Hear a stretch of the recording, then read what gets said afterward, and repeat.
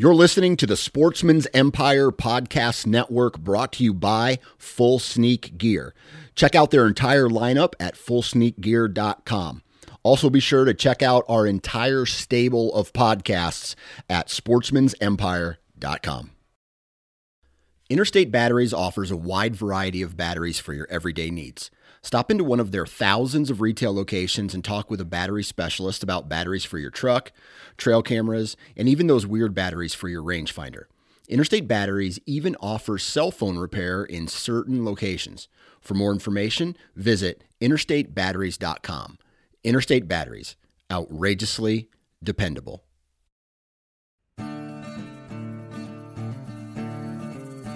The Houndsman XP Podcast Network is taking you on the journey. Your host, Master Trainer Heath Hyatt, will combine his decades of experience as a houndsman and as a professional trainer that will light the path forward and make our packs lighter on this lifelong journey to become better hunters and houndsmen.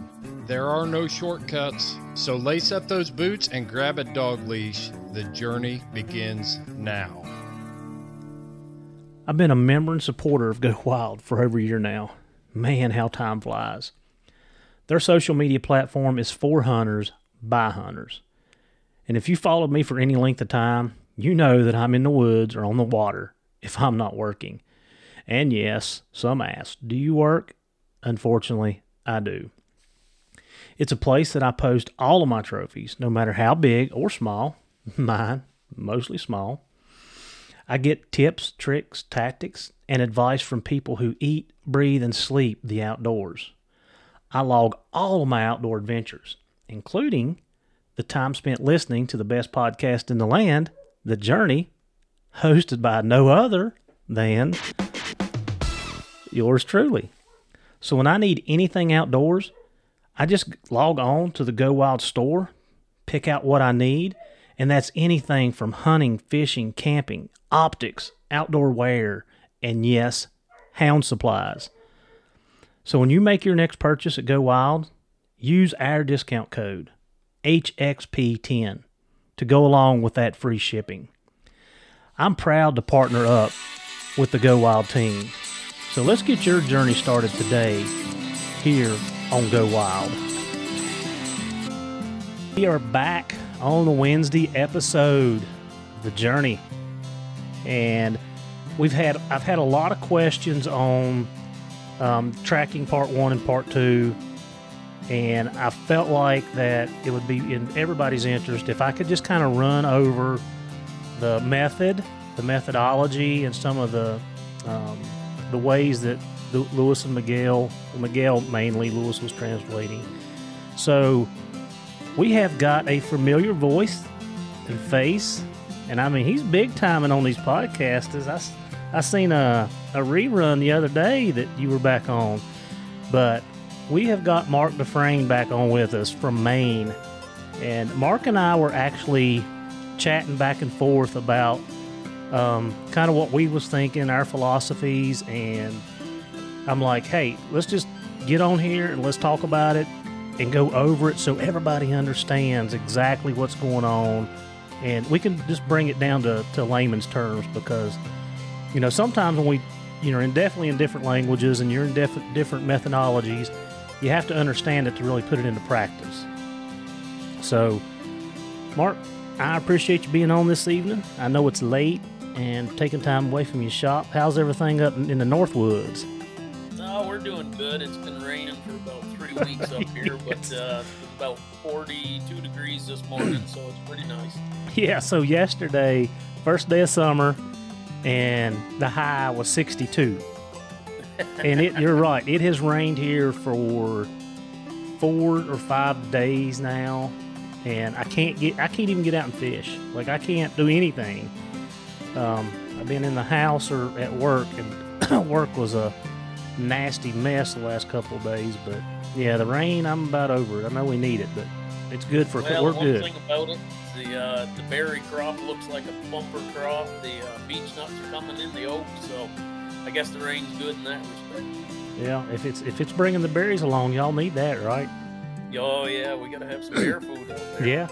That's right. They got to have something to snack on. So, yeah, we're just gonna go and run over the method that Miguel is using. And like I said, Mark and I have kind of chatted back and forth and was just kind of, hitting some of the high points. But guys, it's very simple, and I mean it is for me because I'm training dogs in the law enforcement world, and he's taken one of the principles that we use, which is classical conditioning, and that's basically how he's setting this whole process up. So, I just talk about classical conditioning real quick. So it's Pavlov. He rings the bell, he feeds the dog, rings the bell, feeds the dog, and then soon when he rings the bell, the dog starts salivating because they know the food is coming, that reward's coming. So he's already pre-programmed the dog, right? So with the scent, and we're going to go down a couple rabbit holes here because I've got a lot of different questions that's come in, and I'm going to try to hit them all. The scent doesn't matter. Unless you're putting deer scent down and you want to run bear, you're probably, causing a problem that you're going to have to fix. But the scent doesn't matter. Miguel was using, basically, when I say toilet water, he was using clean toilet water, but he was using a water that is not, it's like no other odor. So the purpose of the scent, regardless of what it is just to teach the dog to trail, put his nose down and go from point A to point B to his food source. So I had some questions about synthetic. How about this odor? How about that odor? Guys, odor's odor. As long as you're using an odor, and I'm using bear. I'm just using some bear scent.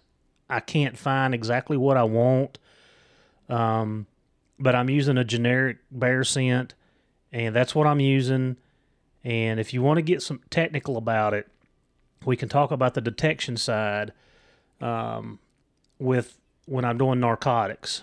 So we'll just talk about a narcotic odor, and I won't tell you which one, but they have properties. So one of the odors that I use has 17 properties in it. Okay, so it's been tested scientifically that if there's 13 properties in this odor, the dog recognizes that odor. If it gets down below 11, the dogs are not able to determine that that's an odor that they've been trained on, if that makes sense. So as long as there's 13, 14, 15, 16, 17 properties, the dog recognizes that as an illegal narcotic. So the same thing with these odors. As long as it's got enough properties in it, it doesn't matter what kind of odor bear scent you're using. I mean, I don't know that I'd use bear urine, but I've been on the internet. I've been looking back and forth. I've been looking at different scents. So I'm just using something that is supposed to smell like bear scent. Supposed to. I don't know if it does or doesn't. I can't smell like a dog, so I don't know. So that's what I'm doing. Odor is odor. Just use something that the dog recognizes with the food source. Mark, you want to add anything to that before I go on? I know I was rambling there a little bit. No, that's fine. I just, my biggest thing was I think Miguel's method is excellent. I just think people are getting drowned and complicating it more than it really needs to be. And correct me if I'm wrong here, but it could be something like a men's cologne because we're not man tracking. Mm-hmm. So we're out in the woods. The dog is not going to encounter a man's cologne anywhere. So you could condition them puppies with the same thing as a perfume or a man's cologne, or it could be any smell. It doesn't have to be, like you say, I wouldn't use maybe a coyote or a deer because, that could cause us issues. But it's just break it down to the simplicity of you're getting the puppy, you're conditioning him to want to trail that to the end result. Yes. And that's the simple part. Yeah, and I think Miguel even brought up the cologne. He even said something about the perfume. So, and in the civilian world, and I know we're talking about hunting, but I'm just kind of trying to paint a picture for you. Like in the law enforcement side, I can't certify civilians to do detection work because they're not they don't have arrest powers. They're not working for an agency. Now, in the private sector, they'll use birch or they'll use some type of odor that they're not going to be coming in contact with, kind of like what you're saying, perfume. They use those odors to start the dog in the detection side, and then they'll put them on the odors. And you have a lot of private contractors that do explosives, so they can use one of the 45,000 odors that we use for explosives. But that's just kind of give you a picture of what it is. The Journey on Houndsman XP has teamed up with One TDC. This dual-action support for oral health and mobility in our dogs. This unique supplement is so effective that it is recommended by top veterinarian experts worldwide to maintain and improve our dog's health in 4 different areas. Their oral health, hips, joints, and muscles, skin, coat, energy, and recovery. Guys, I've been using this product for the last 6 months, and it has been a game changer for me. If you're looking for something to help with the overall health of your dog, go to worksowell.com and give this product a try. It is highly recommended by Houndsman XP here on The Journey. Do you like to be outside like I do? Hunting, fishing, hiking?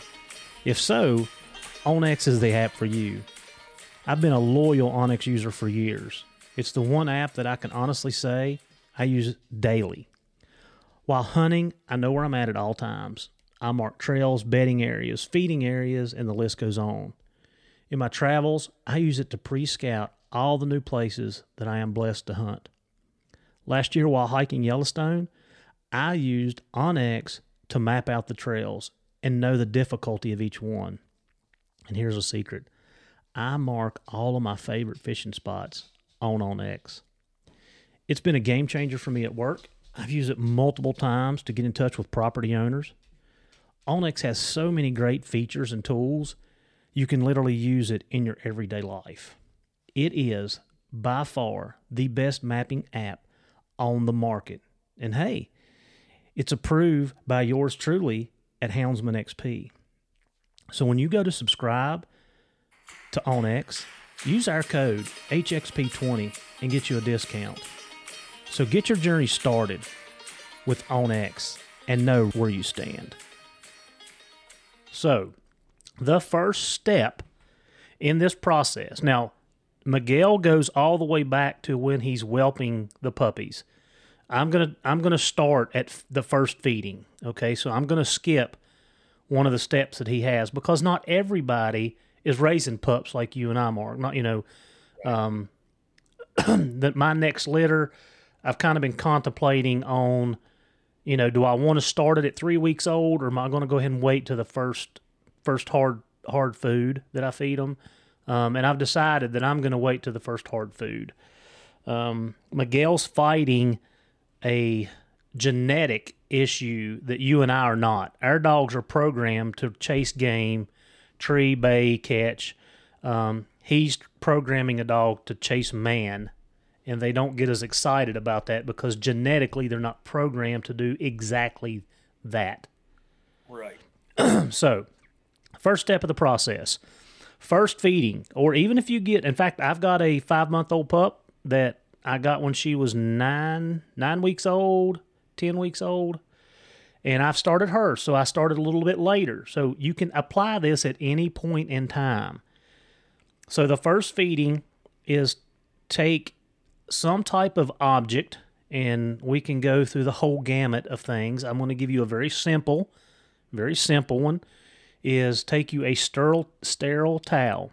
In the detection world, when we was using towels for toys, we had to sterilize them. So what we would do is put the towel in the washer with no detergent, nothing. Cold water, 2 cycles, and we didn't even dry it. We hung it out and let it dry on its own. So I can tell you from the law enforcement side, that works well if you want to do that. So take a towel, and I suggest to use a squirt bottle, a sprayer. Okay, that way you're not just dripping it on there. You're misting it, just mist. I put 2 or 3 squirts just, on the towel. I put the food bowl down, and I put the towel around the food bowl. So when they come up to the food bowl, the towel's there, the odor's coming off of it. Food means odor. So food and odor. I'm eating, and every time I inhale, I'm getting that odor. Every time I inhale, I'm getting that odor. And then that odor becomes common to them. And it's a positive association because they're also getting fed with it. So we're kind of killing 2 birds with 1 stone there. Miguel uses a bell. And he rings the bell, and the dogs come to the food. So he's doing the same thing as in the Pavlo, in the classical conditioning. Well, because I'm not going to have a bell on me at all points in time, I'm using a whistle. I'm just whistling. And I do a high-pitched whistle, and I started doing that with the younger puppies. They're actually 12, they're 3 months old now. And I didn't start them until they were probably 6 weeks. Yeah, they were probably 6 weeks old, maybe 7 before I started them because I hadn't got all the process done and everything. So here it is in simple. This is the first step. Whistle, bell, drums, shotgun, I don't care what you use. Something's got to be there to trigger the dogs to the food. The food has to have odor source with it. Don't put the odor source in the food. Don't squirt the odor on your food. Okay, let's just not do that. But use something to hold odor. And there's a ton of things. There's food bowls that have the outside rims that you can put the food in, and they've got a place in the middle for water. You could put something in there. There's all kinds of different things if you want to do it. I would think it'd be just pretty simple to put a hand towel underneath that has the scent on it. Yep, and that's exactly what I did, Mark. So simple: odor, food, bell, whistle, some type of noise. Like I said, when I whistle, my dogs, I don't care where they're at, they're coming and knocking your feet out from underneath you. And you're also working on your recall too, whether you know it or not, because food, whistle, dogs coming, they're going to associate that all through their life. So that's how we start the process. Then the next question was, well, how long do I do this? Well, I can't honestly answer that question because dogs are not cookie cutters. I don't know if you've got an individual dog that's a little lazy, it may take a little longer. If you've got a dog that's highly motivated and driven, it may take 3 or 4, 5. Basically, I done this for probably 7 to 10 days, and I didn't write it down, so I'm not 100% sure, but 7 to 10 days is where I would be at. So that's called the imprinting process. I'm imprinting odor to the dogs through a positive association, food. So am I making that clear, Mark, where everybody can understand that? Yeah, I think so. I mean, it's pretty simple. You're just trying to get that scent, get them familiar with the food and the smell. And I think most dogs within 2 weeks are gonna, 8 to 10 week old puppies are probably gonna pick up on that very quickly. Yeah. Like I said, I did 7 to 10 days, and I can't tell you exactly, but it was no more than 10. Okay. So the next process is you have to have and again, I'm kind of going against my own beliefs here because I don't believe in dragging stuff. That's not natural. You heard the podcast that I did with Mike Leonard. When you drag an item, you are crushing the vegetation, and you're putting a wide, and I don't care if it's 6 inches wide or a foot wide, whatever you're dragging, you're dragging a process that that is not natural. That's not a natural track. So everybody understand that. I'm not a fan of it, but I'm working on a different way to do that. I just haven't got to it quite yet. Do you have any ideas on that, Mark? Well, I was just wondering, and I haven't experimented with this yet, but as simple as using that spray bottle that has your scent and sort of spritzing just a little bit of a trail, like not hosing it down, but I like the idea of the scent in the air, landing on vegetation, landing on different surfaces, um, because they're going to interpret that differently, when they smell. So I would think you could do that. I don't see why that wouldn't work. Just spritzing a little bit of a trail to your reward, to your food. So, and here was my thought process. So let's just dive into it. The bottle that I got is I've got 4 ounce bottle, which is, I mean, it's not very big. It's probably the 4 inches tall and inch and a quarter around or something. Yeah, I mean, it's as big as 2 medicine bottles put together. Like, really, that's what it's a size. So I feel like when you start this process, you're going 10 yards. I mean, that's it, 10 yards. I feel like exactly what you're saying is way more beneficial. But now that I'm up to 300 and 400 yards, Yep. In my mind, this is just my thought process. I'm going to run out of that stuff if I'm, and then I'm waiting, Right. So that was why I reverted back to the drag at this point. But I'm in the process, and I'll just tell you guys what I'm doing. Lewis actually has a patented remote control car that has the food tray attached to the top, and it's got the water jug on the back with a tube coming through a filter that will actually release the odor in increments where it's not drowning it. Yep. And like I said, Lewis has patented that. It's a phenomenal looking little tool. So I'm working on getting one of those. Like I said, I have to get it from him, and I've got to go through the shipping and everything. So anyway, that's what I'm working on with that. So right now I'm using the drag. I've got 2 different drags that I'm using. I don't know who taught me this, and I don't remember even when it was, but it's been a long time ago because my Cameron dogs were pups. And so Belle would have been 12 in 2000. She was born in 2000. So it's been 20 years ago. But I use the canvas dummy that the duck dog guys shoot out of the tube to Yep, I use the duck dummy. I guess that's what they're called. Yep. Dummy launcher. Yeah. So I've got one of those, and it's a little bit bigger one. It's probably 10 inches long and 3 inches, maybe 2.5, 3 inches thick or round. And I also have an old piece of bear hide that's in a 4-by-4 square that I had in the freezer. So I actually cut a hole in it, notched it, scraped it off, kind of like I tanned it, and I've been using that for the smaller puppies. And that's just something I had. It's something I'm using. So that's what I'm using at this point in time. So that's just some ideas. You can use the towel. The towel would be fine.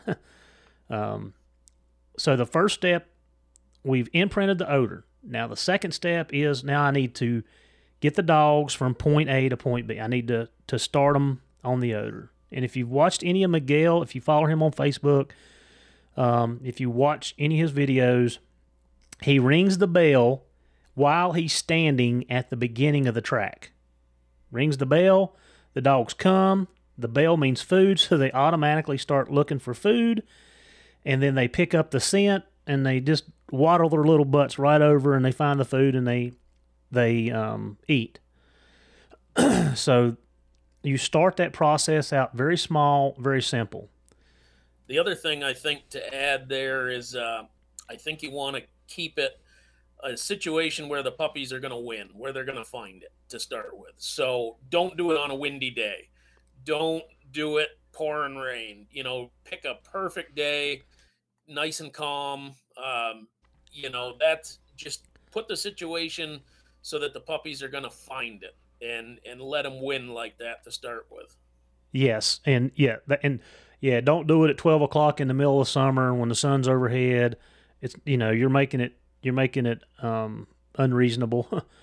And That's stuff that comes later. You just, when you're starting this process, keep it very simple. and one thing that I picked up from him, and I'm actually going to change some of my methods when I'm training on the law enforcement side with this.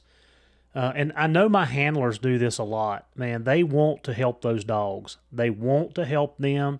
We've talked about it on this podcast several times about self-discovery. It's okay if the dog fails. That's how he learns. That's how we learn. That you can't walk the dogs on the track. You can't assist them with the track. If they don't find it within a reasonable amount of time, you put them up, you pick it up, and then you do it again, and you do it 5 yards. And you start, you back it down where, like Mark just said, they can be successful. I have not had to. I've had a couple of unsuccessful tracks so far on my young pups. But when I give them the next opportunity, they went and actually was kind of amazing to watch them work. So you start off easy, make it simple. Put the food maybe just out of sight. Don't lay it out in the middle of your driveway and lay the track, because they're going to run to the food bowl. I'll hide mine behind the tree, or, I'll put it in some high grass. Just something simple that they can find it, and start off very small. You can't expect a 8-week-old puppy to be trailing 400 yards, in 80-degree weather with 90% humidity. It's just not happening. Right. Yeah. Right. Yeah. Yeah. It, and humidity's a big one. I wouldn't even mess with scent on a super humid day. I'd do it early in the morning when the humidity is low, or pick your days, because humidity really affects the scent with dogs, and it's going to be hard for those pups. But another thing that I just wanted to point out, you mentioned that I think is really important, is Miguel uses the bell, and for you it would be your whistle, but you do it standing at the start of the track. I don't want somebody to go put the food dish down and go stand by the food dish and then whistle, because all you're teaching them to do is come to you. You have to do it at the start of that track where they'll find the scent, and then they'll start to explore. Yeah. And again, no assistance. No assistance. I'm not walking the edge of the track. I'm not sicking them on the track. I did point. When I first started, I would whistle and point to the ground. And there's a little bit of a process here that I should tell you, that maybe it's important, maybe it's not. But you guys have seen some of my videos, or if you've seen some of my stories, I like to take a handful of food and spread it out, just kind of throw it out in the grass, and the dogs will search for it. I also done that with these pups, and I do it with all pups. It's not nothing I haven't done. But I've done that, and I do exactly what Mark just said. I whistle, they see my hand, I throw it out, and they sit there and work it and work it and work it. And I'm kind of testing my dog. I kind of give you a little tip that I do. I like to see the dogs that are more determined. Like, I can watch those puppies, and the ones that stay and stay and stay and stay, they're the ones that are either super hard-headed. When they grow up, you will see this, or they're the ones that's not going to quit. And you'll see the ones that go over and get 2 or 3 pieces of food, and then they just run off. Like, it's like a testing thing, and I don't use it solely for that, but I like to watch and see. Yeah, I think that's important. Is some dogs just have more drive, and pay attention to that. I always watch puppies, and the one that won't let it go, keeps going back, and he may go play 10 minutes, and then all of a sudden you see him and he comes back or she comes back. That's the one that interests me. And those are the ones that will figure it out the quickest. And some of them are going to be slower. Some of them are going to be hard-headed and just want to go play, but eventually they're going to get hungry and they're going to get serious to find that. Mm-hmm. Yep. So that's basically the process. Now we got to get into some common sense stuff, because I feel like sometimes if you don't spell it out, maybe people don't quite understand, or maybe they didn't get it. But don't overdo this. One of my buddies asked me the other day, well, he's like, are you doing this twice a day, 3 times a day? What are you doing? And because I've been showing him videos of my pups, and I'm like, if I'm off in the evenings, and I'm like Mark, like I like to do it in the mornings. That's my favorite time, because there's a little dew on and the trailing conditions are a little bit better. Especially starting out, I want to make it easy, so I want to give them every opportunity to be successful. So I've been using the mornings more so. Now I have done evenings, but the mornings are when I like to do it. So I do it once a day. There's been some days I've done it twice a day, but if I do it twice a day, I'm not going to say I make it easier, but I make it where there's maybe an obstacle. I've added surface changes into mine. I went from grass to gravel. I've done some fence crossings where they've got to go through the fence. I've added some little things like that, so I'll shorten the track up and put an obstacle for them. Sure, just dry leaves from grass into the woods into dry leaves. That's a change. Yes, and you will see these. I mean, you will see them like. I mean, this is my favorite part about dogs, is watching them grow. But yeah, so sometimes I do it twice a day. Sometimes I do it once a day. The last couple of days I've been working. I haven't got to do it any. And this is one thing that I don't know if this is right or wrong. Mark, I'll get your input on it, because I'm not sure how to do this, but this is what I'm doing. So last 2 days I've worked. So I don't get to do it in the mornings because I leave before daylight and I get home, just enough time to feed and it's dark. So the only thing that I'm doing with the pups then is the same. I'm not putting odor with the food. They know odor now, I can tell you that. I just whistle. That's all I do. I do my whistle, I feed them, and that's it. I don't know if that's right or wrong.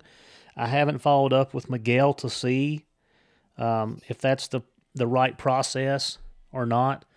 But I've taken the odor away. The only time they're getting odor now is when they're trailing to the food. And I've done it enough both ways where they're trailing to the food and they're just eating with the whistle. And I've not seen, out of this bunch of pups, I've not seen any different effects. So yeah, one thing I think that we have to remember is Miguel he has to employ a lot of different processes because he's trying to do an unnatural behavior for those dogs by tracking a human being. Whereas our dogs, they're already gamey. They're already, everything we're working with, they want to trail an animal. So I think it takes a lot less effort for us to get those dogs to trail doing what we're doing than it may Miguel. So I think that would probably be fine. Once they learn that association with the scent, then they know that's imprinted on them. I don't know how long or how often you have to do that to keep that. Whether it's a once a week thing or, I don't think you have to do it every time they eat. I don't know on that. So, and it's funny that you bring that up, because BB and I had a conversation last week. Yeah, last week. How much is too much? My pups, like I said, they just turned 3 months old, and the other one just turned 5 months old. So I've got 4 pups total. And like I said, I'm not wearing them out. I'm not doing it every day. Sometimes it's every other. Sometimes it's every couple. And then if I'm off, I may do it 2 days in a row. And if they did really good with it, I may do 2 times a day for those 2 days. So I don't want to wear them out with it, I guess. Here's the biggest thing that I learned this training labs. And if you overdo it with the retrieving when they're young, you can almost make them just totally lose interest in it. Mhm. So just look at their actions. Are they eager? Are they engaged in the process, or are they running around just playing? And each one's different. If one is really into it, maybe give him a little bit more. And if another puppy is just totally losing interest, then back it down a little bit. But I think you have to read each individual. Everyone is different, and some pups mature quicker, and some mature much later. Another question I had, and I wanted your opinion on this, was so for most houndsmen, we have multiple dogs in the yard.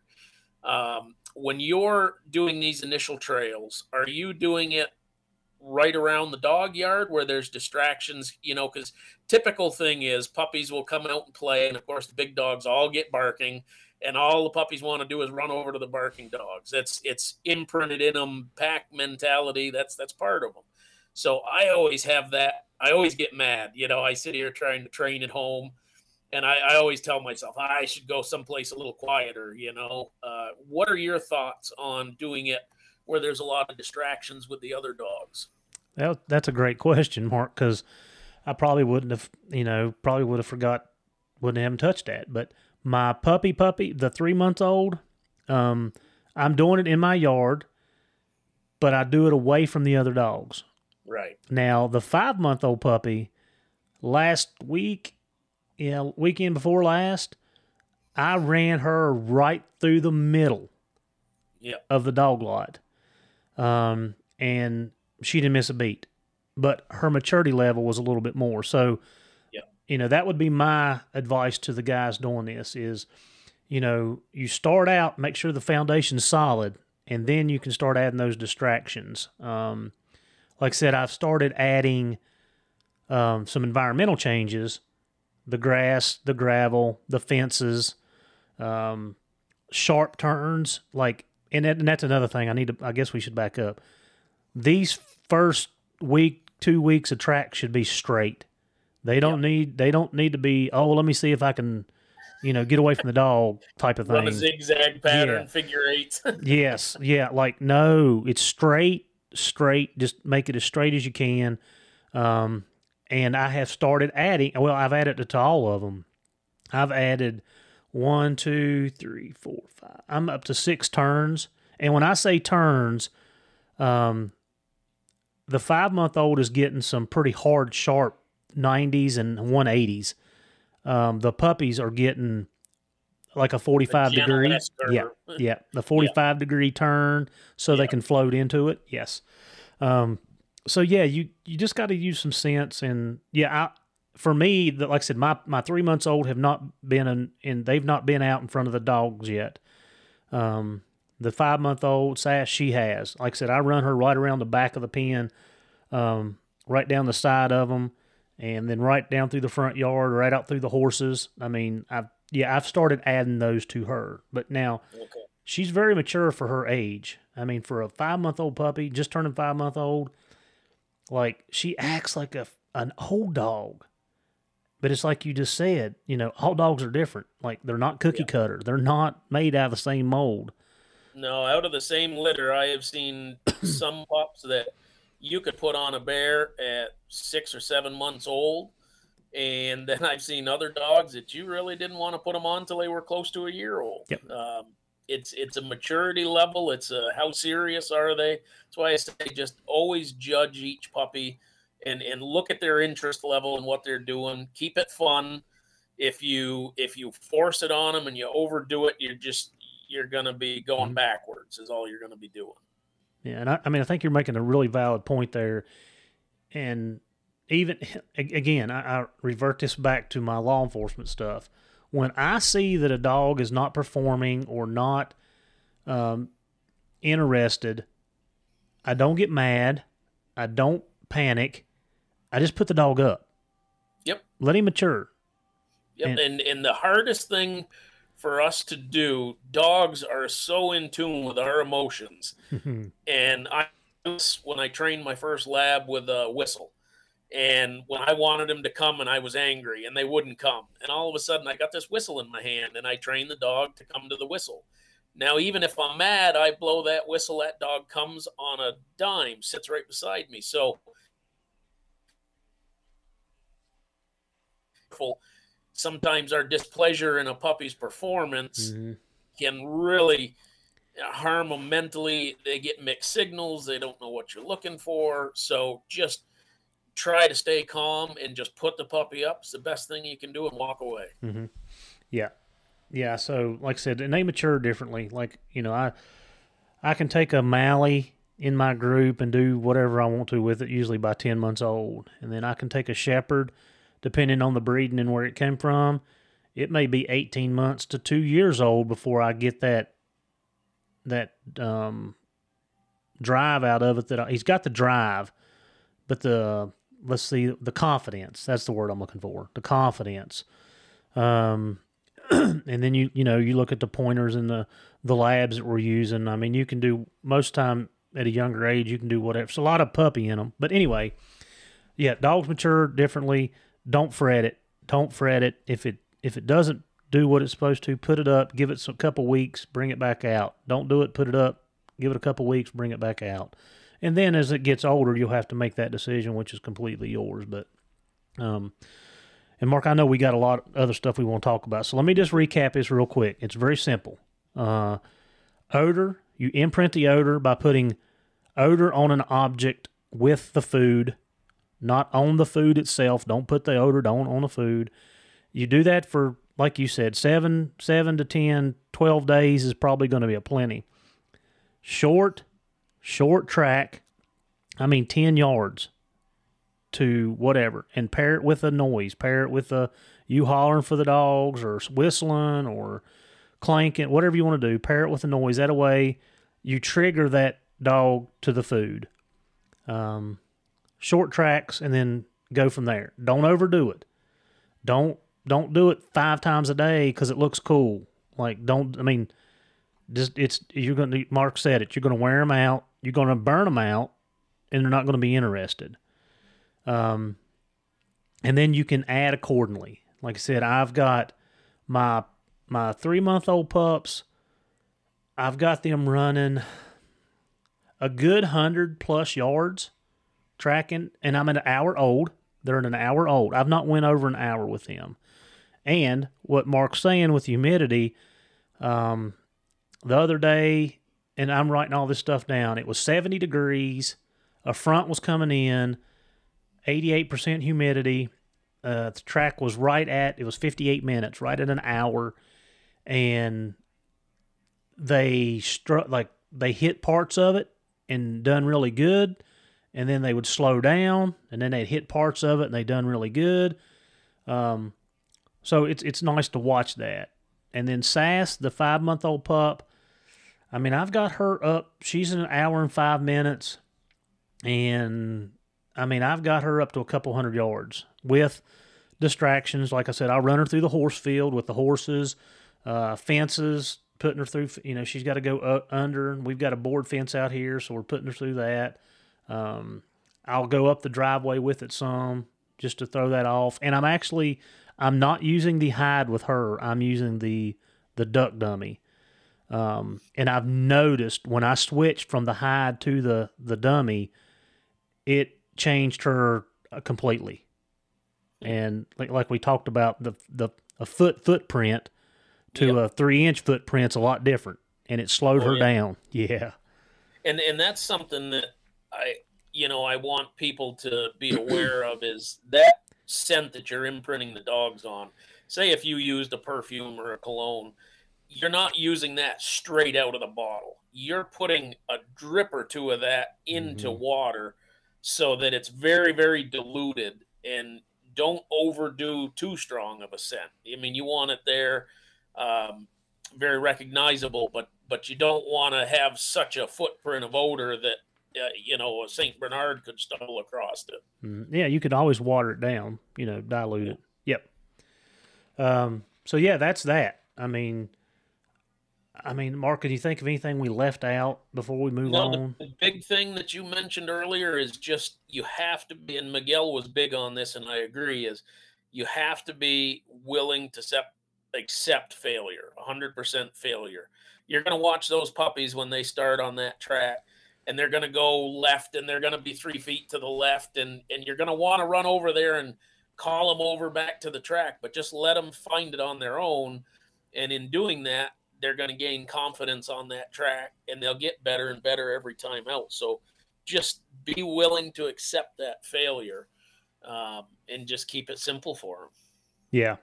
Yeah. And like I said, if they fail, just pick it up and give them an hour or do another track that's a little bit easier, different location. And that's something I'm running into here is I've about used all my yard up. Like I've laid so many tracks that, you know, they kind of know now. So I'm having to move over to the field where the horses are. And you know, I'm running out of space. So that's something else too. And I wanted to say this real quick.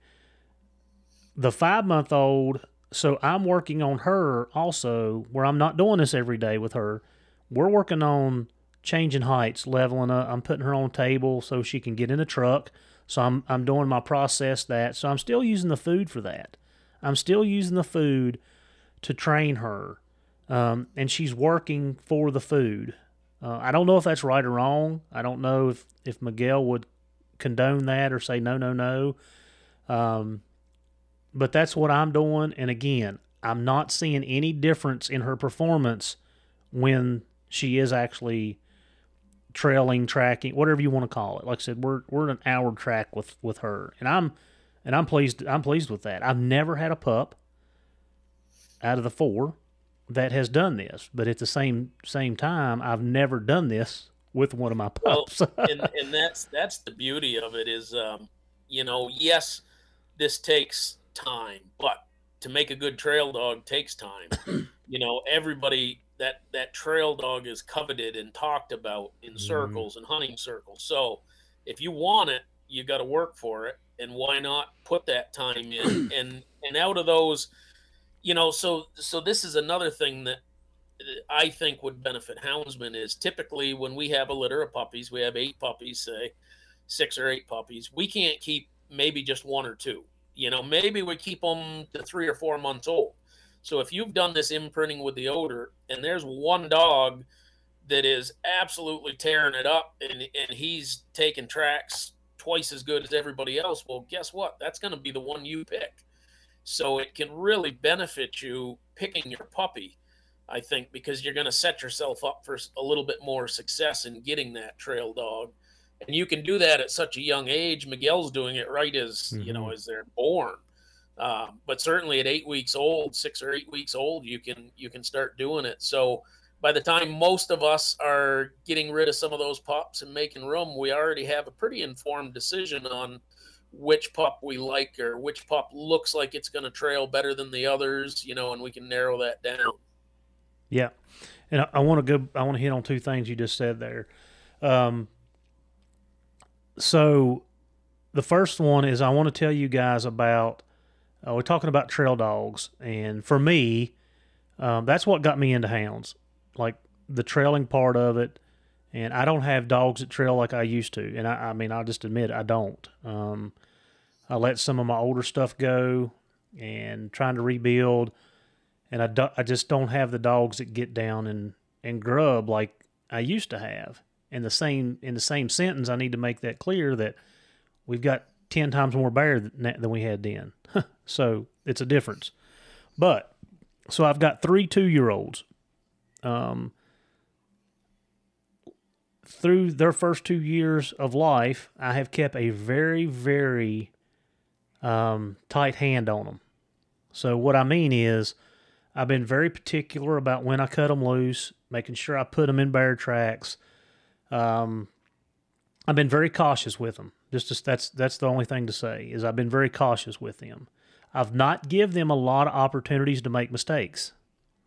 So while I was down in North Carolina a couple weeks ago, month ago, however long it's been, I was trying to start tracks with those dogs, and I got very disappointed in it, and aggravated, because these dogs catch bear. Like, you see a bear cross the road, it's caught. They own it. A bear come through there, they're on it. But what I come to self-discover and realize with myself, so that litter is the first litter out of Spook.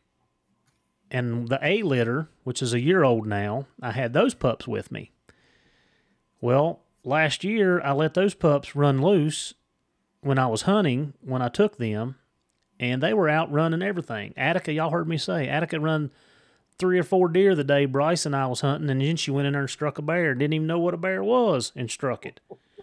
And Axe, I've said it. You turn him loose long enough, he's going to be running something. And reality kind of hit me down there, and BB and I had this conversation eating supper one evening, is like, I've messed those dogs up. I don't think it's not fixable, but I've really hampered the learning curve for them by keeping a tight handle on them and not giving them opportunities to run junk and to run stuff that they shouldn't and have freedom.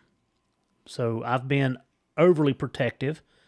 And then I've got these 2 younger dogs that you can see a world of difference in them. I mean, it's like, holy crap, man. Like, I mean, it's smack in the face to me. So I've got some 2-year-old dogs that'll be 3 at the first of the year. And they're almost 2, they're 2.5, however you want to say it. That run bear, catch bear, do a really good job, but I can't get them to start the bear. And we can't start the bear, you can't catch it, right? Right. And reality set in, and I realized that it's not what we want, and it's not for me. I don't like my dogs out running junk and doing whatever. But at the same sense, I realize that I've really set them back in the trailing aspect, and trailing is what I want. Right. And, one thing to point out is I feel that I am very careful about the bear that I put the dog on. But as far as the situation for the dog to run trash or to screw up, I throw them right into that. I'll drop them at a bait. At a bait site, there's been everything under the sun coming in there. There's mice. There's things hunting the mice. There's birds. There's ravens. There's fishers. There's coyotes. There's bears. So they have ample opportunity to screw up, and I think they gain that confidence. But I'm still gonna be careful about the bear that I put them on. Mm-hmm. But I'm gonna let them fail, and I'm gonna give them the opportunity to fail on trailing or running trash. That's what they call training season. You know? That's what it's for. Yep. Well, like I said, it kind of smacked me in the face. I'm like, man, I expect so much more out of them. And when I took the old dogs away, because that's what I did, I've not hunted my older dogs. And when I say old dogs, my 4-year-olds, I've taken them out of the picture. And, Attica, which is the younger pup, I see a lot of potential in her. We'll see if she puts it all together. But she's got a loose mouth in a good way. When she smells odor, she opens. She's not a babbler.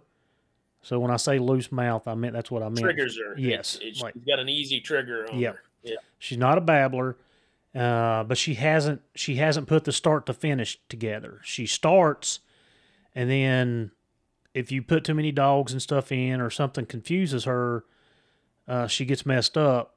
And then, like BB's Midnight Dog, she straightened a couple tracks out and done a really good job. And, Attica and Hart got back in there with her one day and they treated a bear. And the next day, nobody got back with her. And she ended up getting the bear caught. And then, we went in and put some dogs with her and they treated. So I see some potential there. But I also have a lot of disappointment. And I'm not disappointed in the dogs. I'm disappointed in myself because it was me that created that delay. Yeah, we're all going to make mistakes. The important thing is try to learn from them and be honest with yourself, just like you were. I mean, a lot of people don't want to be honest with themselves and say, man, maybe I'm screwing this up. But I believe we screw up the training of most dogs more than the dogs do themselves. Just the things that we do, and the, following the kind of the old standards that everybody, for instance, and I don't know if I'm jumping ahead here, but kind of leads into this is, everybody wants to start their dog. You take it to a tree and there's a bear in the tree. Okay, we're going to let that puppy see the bear. We're going to get it to yo-yo up and down. And then, boy, it jumps out of the tree and off it goes. And what does it do 9 times out of 10? It runs 50 yards, comes back to the tree, and then jumps up and down on the tree. So, we're doing a lot of things backwards. Or the old critter in a cage. We're throwing that sight right out there. Well, all they want to do is have that tussle, that fight. And they don't have the love of the scent. What Miguel's trying to do is create that love of the scent to want to trail at a young age, and then the rest will come later. And that comes with the keeping the food out of sight when you lay that trail. Don't put it right out there in the middle of the driveway where the puppy can go straight to the dish. Put it in some tall grass or around, maybe just out of sight. So don't give them that visual reward right away. Let them work for it and learn to trail. Yeah, and I do want to follow up on that, Mark, because that was one of the conversations you were having is about the sight. And you and I talked about this right before we started recording, and I'll just kind of run over it with you guys. You have to understand what the sight does to a dog. So, and I'm going to translate this back to the law enforcement side. So sometimes I've only got 4 weeks to train a dog, depending on somebody's putting them in a school and what they're wanting from me. And a lot of times I'm fixing problems and trying to train. If I get a green dog, and green means dog don't know hardly anything, it's easier for me to get through the process because I can figure out which method to use and what works best for the dog, and I can move right through the training process. But tracking, and Miguel said this, he says, I never let them see. I don't do runoffs. Well, for me, and you bring your dog to me and say, okay, you've got 4 weeks, Heath, I need narcotics on this, and I need this dog tracking. Well, the narcotic process, just imprinting the dog on 3 different odors, I can do it in 2 weeks, but I'd prefer to do each odor per week is what I like to do, because the dogs learn through repetition. So anyway, now I got to do the tracking part. And some dogs, I mean, we get a whole array of dogs for tracking. Some have no interest in it. Some do. Some dogs are naturally take off for it, and then others are not because they've been tested and they've been used in the toy, so they're back to the sight thing, like Mark's saying, chase the toy, chase the toy, chase the toy. So I have to do a runoff. And a runoff is where the dog is on the corner of a building, and I'm out where the dog, when I run to the right, it takes me out of the dog's view. So I tease the dog, hey, I'm going to take off. And I take off running, and I run out of the dog's view, and then I run around the corner of the building. They turn the dog loose. Well, the dog goes to the last place he's seen me, and he starts running circles. And he's running around frantic because he's seen me, right? And we're doing the same thing with the hounds. They're running around frantic. Well, it takes that dog, sometimes it takes them 30 seconds, sometimes it takes them minutes to calm down and start using their nose. But for me, if you're bringing me a dog that I'm trying to put 3 different things on, that shortcuts the process.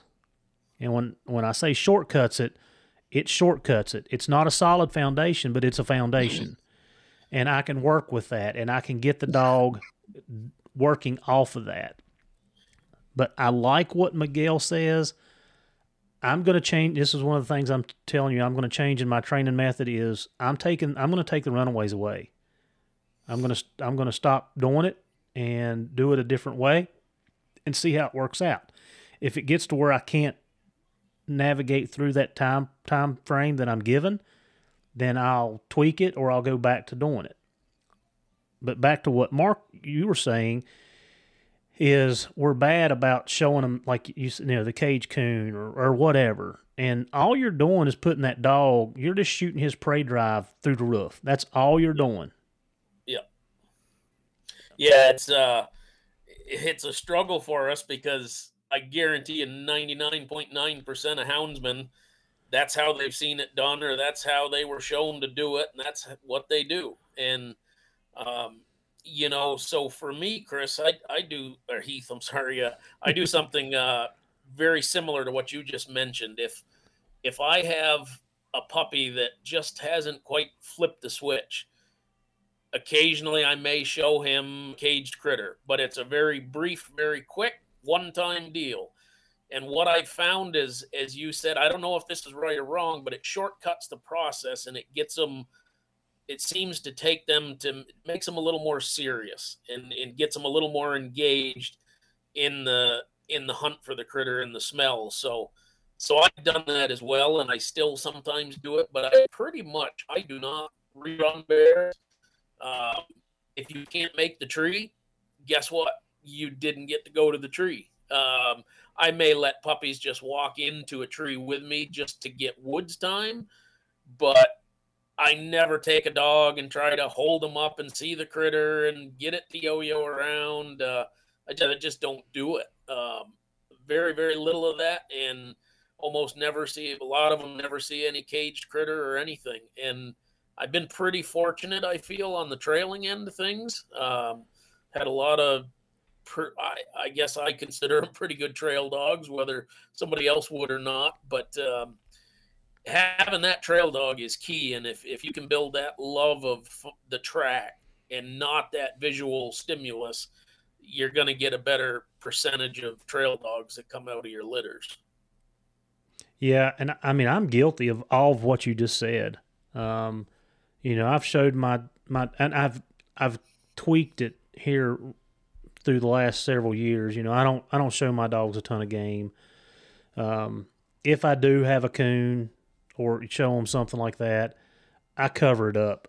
I don't they have to use their nose to find it, and then if they find it and do whatever. But I'm like you. It's a brief session, and it's probably a one and done. Yep. And I do the exact. If I do that, if I choose to, I always put it in the brush and tall grass, and I never walk a puppy up to it. Yep. I just turn a puppy or two loose, and we go for a walk, and I make sure I walk them downwind of it. And I let them. Some of them, all of a sudden, you see it just instant. That scent triggers them. And it seems like they're just more focused after that, and they want to trail more. But I don't engage in a big coon battle or take them over to it and drag it around. I try to just let them do it on their own if they have it. And then we get into the and I mean I've done it. I've done it with the A litter. Taking the dogs into the tree. I didn't take them; they were loose and walked with me. And it just worked out where I didn't have any yo-yo bears. I didn't have any, in training season. I mean, the leaves were on. They never seen it. Right. Attica started treeing on her own. She started barking a little bit because the dogs were barking. And then in December, she actually, she made her first race. Yeah, she made her first race in September. She made 2 races in one day, actually, and was treeing on her own. But I didn't rerun any bear with them. And I think that's a 2-part thing because, and I guess there's mixed reviews on this. And I think we've talked about this before. I mean, some states it's not legal to do that anyway. But, if you're looking at it from the training perspective, let's break it down real quick. During training season, it's hot, it's humid. Most of the time, your dogs have made a pretty good race. And then when you rerun a bear, most of the time it's getting away from them on the second time. So you're really teaching that dog that, to quit, in my mind. Right. And then on the second part of it, let's talk about the bear. Are we conditioning the bear to come out of the trees? Yeah. I mean, it's just a thought. I don't know. But, I don't know. It's just a thought for me. And, yeah, I don't, I've been guilty of that, man, Oh, we've all done it. Every yeah. one of us has done it. Absolutely. Yeah, No doubt. I'm going to sit here and let that bear come out so my puppy can see it. Yeah. And here's, let's touch on a few of the things, the reasons I don't do it personally. This is my opinion. Maybe it's right or wrong, but I learned this from some of the Southern Plot guys. Bears are treed sometimes for an hour, 2 hours, 3 hours before you can get to them. You got a very intense dog. If you've been sitting there showing them coons and cages, the bear chase, the smell, they're just wild. They're out of their skull, and you can have problems at the tree. You can have face barking. You can get tree aggression. Dogs trying to own the tree. There's a lot of bad things that come from building up that crazy tree style. The yo-yo bear up and down, dogs jumping up in the air trying to grab it, and then they're falling on dogs underneath that are trying to sit there. So those are some of the bad things that I see happen. And part of the reason I stopped doing that. Yeah, no, that makes complete good. I mean, it makes good sense because, that's all the big game hunters that are hunting multiple dogs. That's always an issue that we're contending with, and I've always contributed a lot of the tree running and tree jacking, whatever you want to call it, to seeing too much game when they were younger. Yeah. Like I said, I don't have, none of mine right now, knock on wood. I have a climber, but the rest of them, they may be sitting at the bottom of the tree bouncing, but they're not tree jacking. They're not going running up and down the tree. Yeah. So yeah, I'm with you there. And I think that's probably a good advice for people is just don't do it. And that's part of that visual. You think you're helping your dog, but in the end, I think we're actually hurting ourselves more than we're helping ourselves. So just something to think about. And that's just my personal experience anyways. Well, it's a man-made problem that we blame the dogs for. I mean, really, Right. It's Right. always the dog's fault, but it's probably something if we look back in our training or back in the way that we hunted or what we did, it was probably us that done it. Oh, think of how many times we've stood there, picked a stick up, banged on the tree, get him to woof at you, run up and down the tree. Mm-hmm. Dogs start jumping in the air as he's coming down the tree. What are we doing? We're creating horrible habits Yes. right there. Every one of us has done it. Yep. I've done it. Yep. Done it multiple times. We're all guilty. I mean, like I said, I'm guilty, but one thing that take away from this before we wrap it up here, I'm gonna try my best, and I know in the law enforcement side that I don't want my dog using his eyes. I want him using his nose. I see the overstimulation that the visual part of it causes, and real quick. I mean, if my dog's tracking and he's getting a bite every time on the end of the track, I mean, he's getting overstimulated. And in reality, only 2 or 3% of my tracks will ever end in apprehension. They're not going to end in a bite every time. And I've just worked that dog up to, he self-rewards. There's been several incidents where dogs have just grabbed whoever. They went around the corner of a building, somebody's standing there, and they yanked them. Because that's what they got tired and they wanted to reward themselves. But I'm going to really try hard not to take some of the visual stuff away that I've been doing, just like we talked about, that I'm causing. The last couple years, I've done better unknowingly, not on purpose, but I've just changed my techniques a little bit or my training a little bit.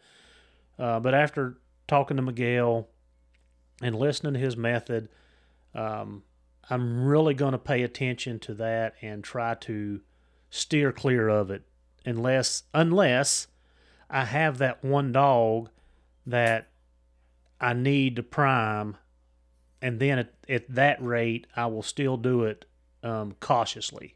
Very sparingly. Yep. Right. Mm-hmm. Yep. Now, the the part that I really like about Miguel's process, and it's really, really simple when you break it down, is building the love of the track. And just like you were talking about, the dog rewarding itself, runs around the corner, bites the first person standing there. Well, that dog didn't slow down to smell. And it never, because you were doing runoffs and you had it all jacked up. Whereas if you have built the love of the track into that dog is going to be, he's going to use his brains more. He's going to think more. He's following the track. He's not just running there to have the fight with the critter. Mm-hmm. And when you get in a tough trailing position, say you cross a big dead water or something, we have these dead waters here that they might be 100, 200 yards wide. The dog that's smart and has the love of the track is going to swim that, and he's going to hunt the shore on the other side. And part of that's experience.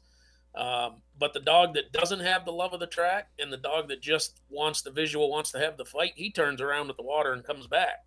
He's like, take me somewhere else. So building that love of that track is what's going to get you that trail dog that will push on. And I believe the really good trail dogs that I've seen, they almost never stop impressing you. Even at 8, 9 years old, they'll do things that you think, oh my goodness. I just, you can't believe it sometimes. Mm-hmm. And something that I do, this is how I've helped some of my dogs. I say help them trail on the really bad, tough years and we have it every year. Is there's some point in the season where the bears are traveling unmerciful distances. Even a 2-hour-old track might be 12 miles away. It happens every year. So a lot of guys are going home with no bears, and we've been lucky enough that every year like that, we're still killing bears. And I will take and I'll watch that dog's actions. And, I'll walk into the bait site and I don't say anything. I don't engage with the dog. I don't talk to the dog. I don't do anything. I just observe the dog.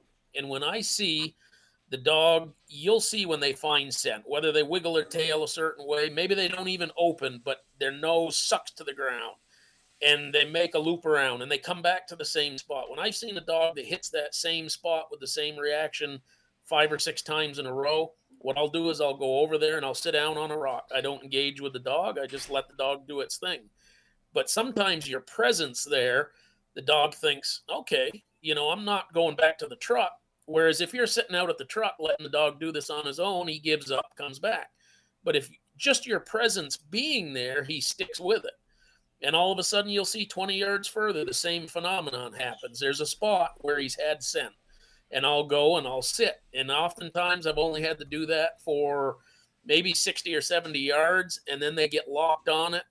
And then you just go back to the truck, and it's awesome. I mean, I've seen dogs trail 17 miles on a bear track, and there was no bears out, and it was the same bear that was on the camera, had a big white V, and they bait him up, jumped him and bait him. And I mean, it was incredible. Wind conditions, dry as could be. But once they locked on that track, but it took me going in there and sitting with them for a little bit to get them to lock on it and go.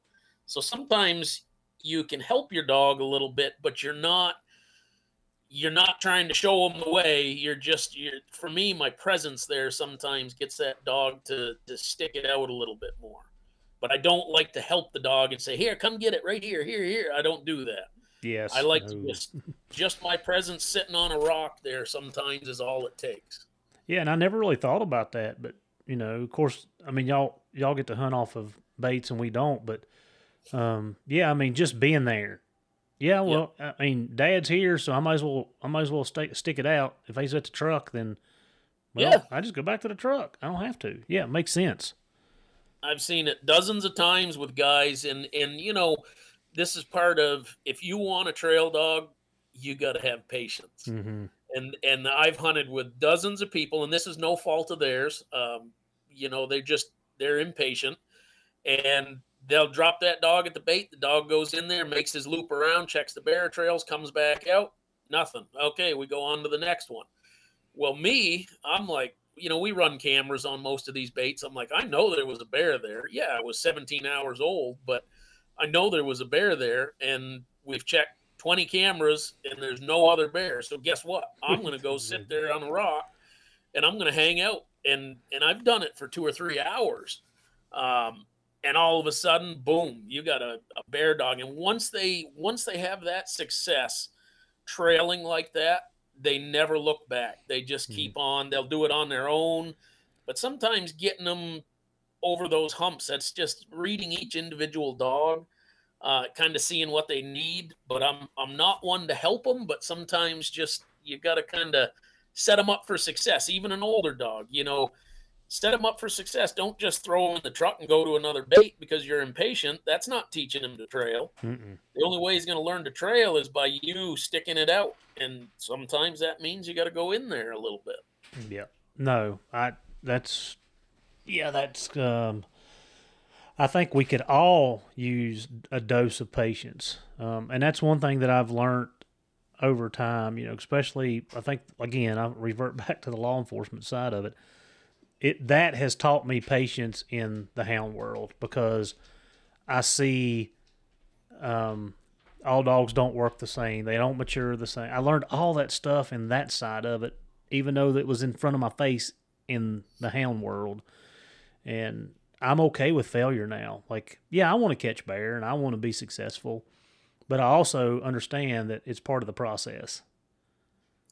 I'll just tell you, there was a couple of years ago, there was 2 outfitters above us, our lease. We have leases here in Maine, and our bear lease. So the bears were barely active. There was only 1 or 2 tracks, and the bears were roaming crazy distances, and they were hitting it maybe 6 or 7 in the evening, and the guys up above us, they ran coyotes and fishers, and their hunters all left. They went home. They gone and done. Some days we killed 2 bears a day, and we killed a bear every single day for a week and a half. We even killed them. They said, if you start one on your lease and it goes up on ours, we're all done, so kill it.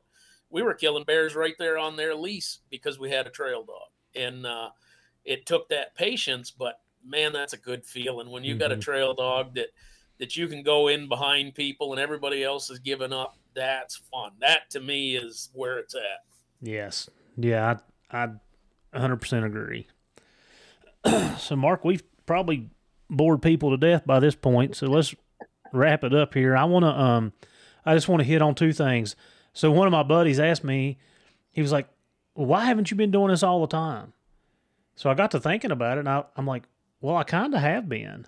I just talked about back when in the 2000s when I had my blue dogs, and I used to lay drags all the time. Like I said, that's when I had got that information from Mike Leonard, and I was using the paint roller on a broomstick, and I used to do that a lot back then. The difference is my dogs were 10, 12, 14 months old. They weren't 6 weeks old, 8 weeks old, 10 weeks old. So this process just starts them earlier using the imprinting method, which is putting odor with food. That was part of the process that I had skipped and I haven't done it in a while. Again, life and circumstances and things happen and whatever. I had just kind of gotten away from it. But so I've been doing this probably for 4 weeks now, maybe a month. Yeah, maybe a month, maybe a little over a month. Man, I mean, it's brought some joy back to me. Just watching the dogs learn the process. The 5-month-old, like, she's amazing me with some of the stuff that she's doing. The 3 puppies that I got here, like, I can already tell you, I've got one that cuts and slashes. Man, she'll cut those corners. She picks up a lose. I've got another one that keeps her nose down a little tighter to the ground. She don't make the loses the other one makes. Mm-hmm. Like, I can already see that. And these pups are 3 months old, 12 weeks old.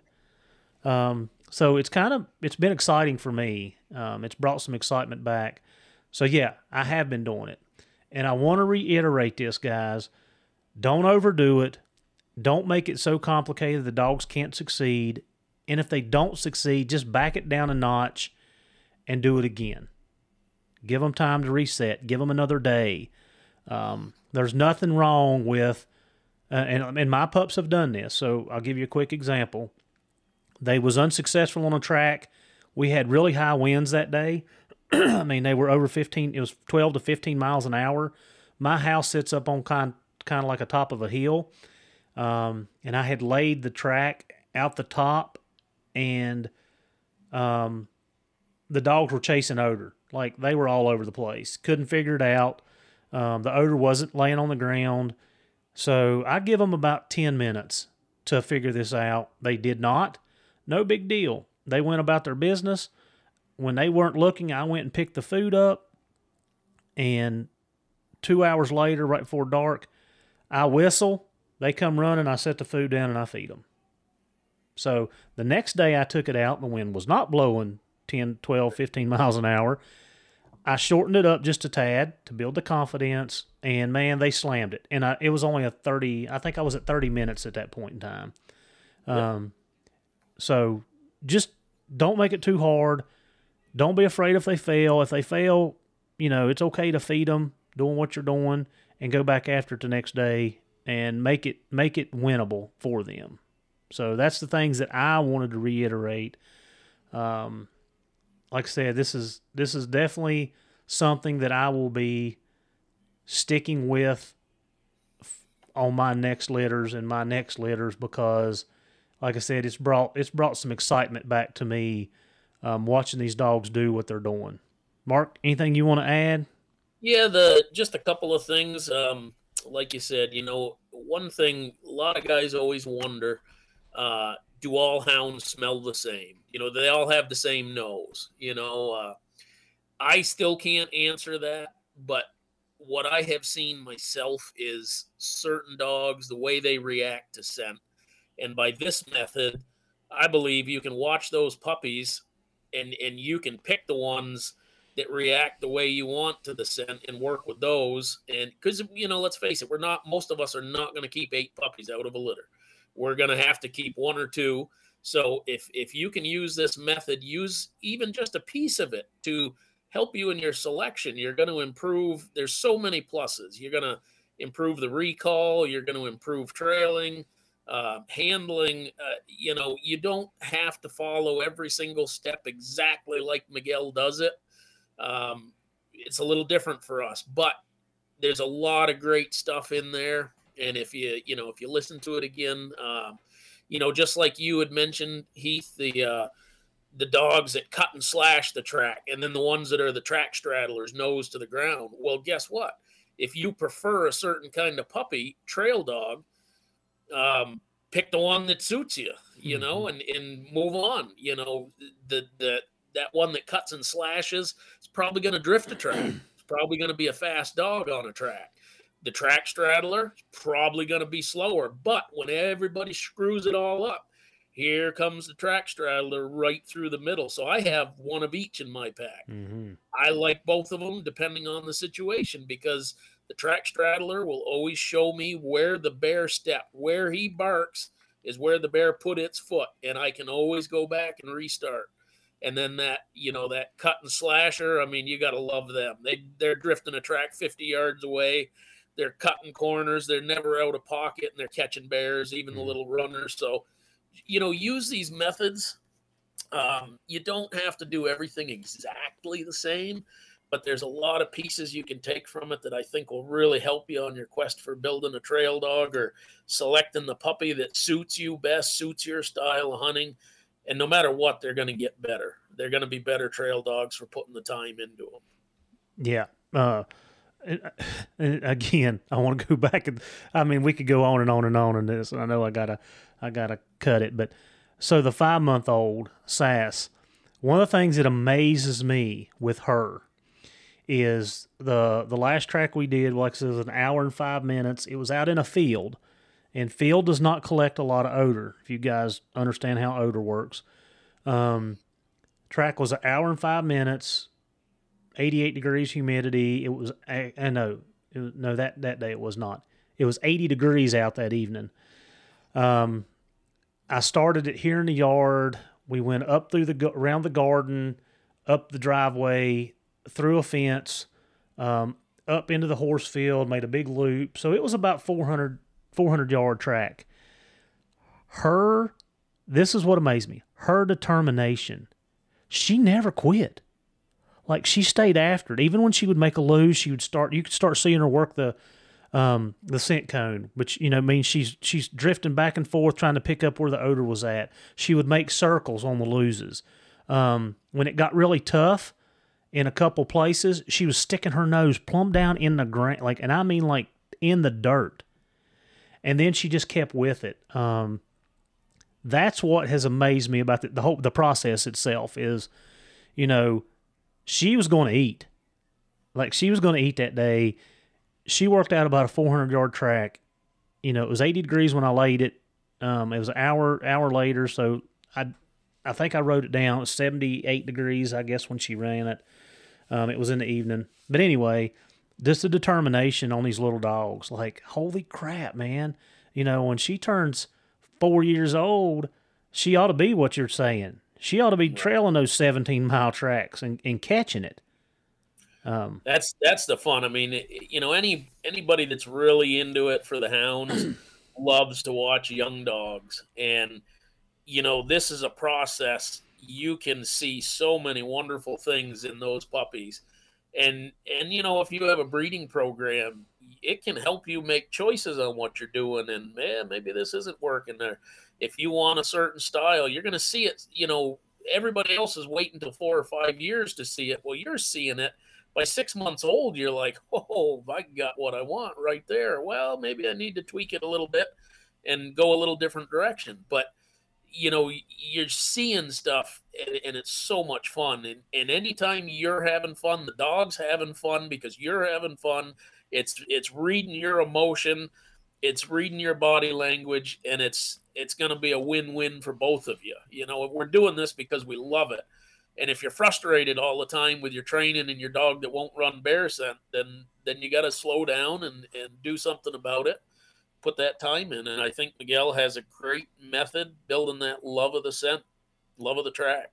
Yep. Well, like I said, I like it. I'm going to continue to do it. And I hope everybody listening that puts this into practice are getting the results that they need or want.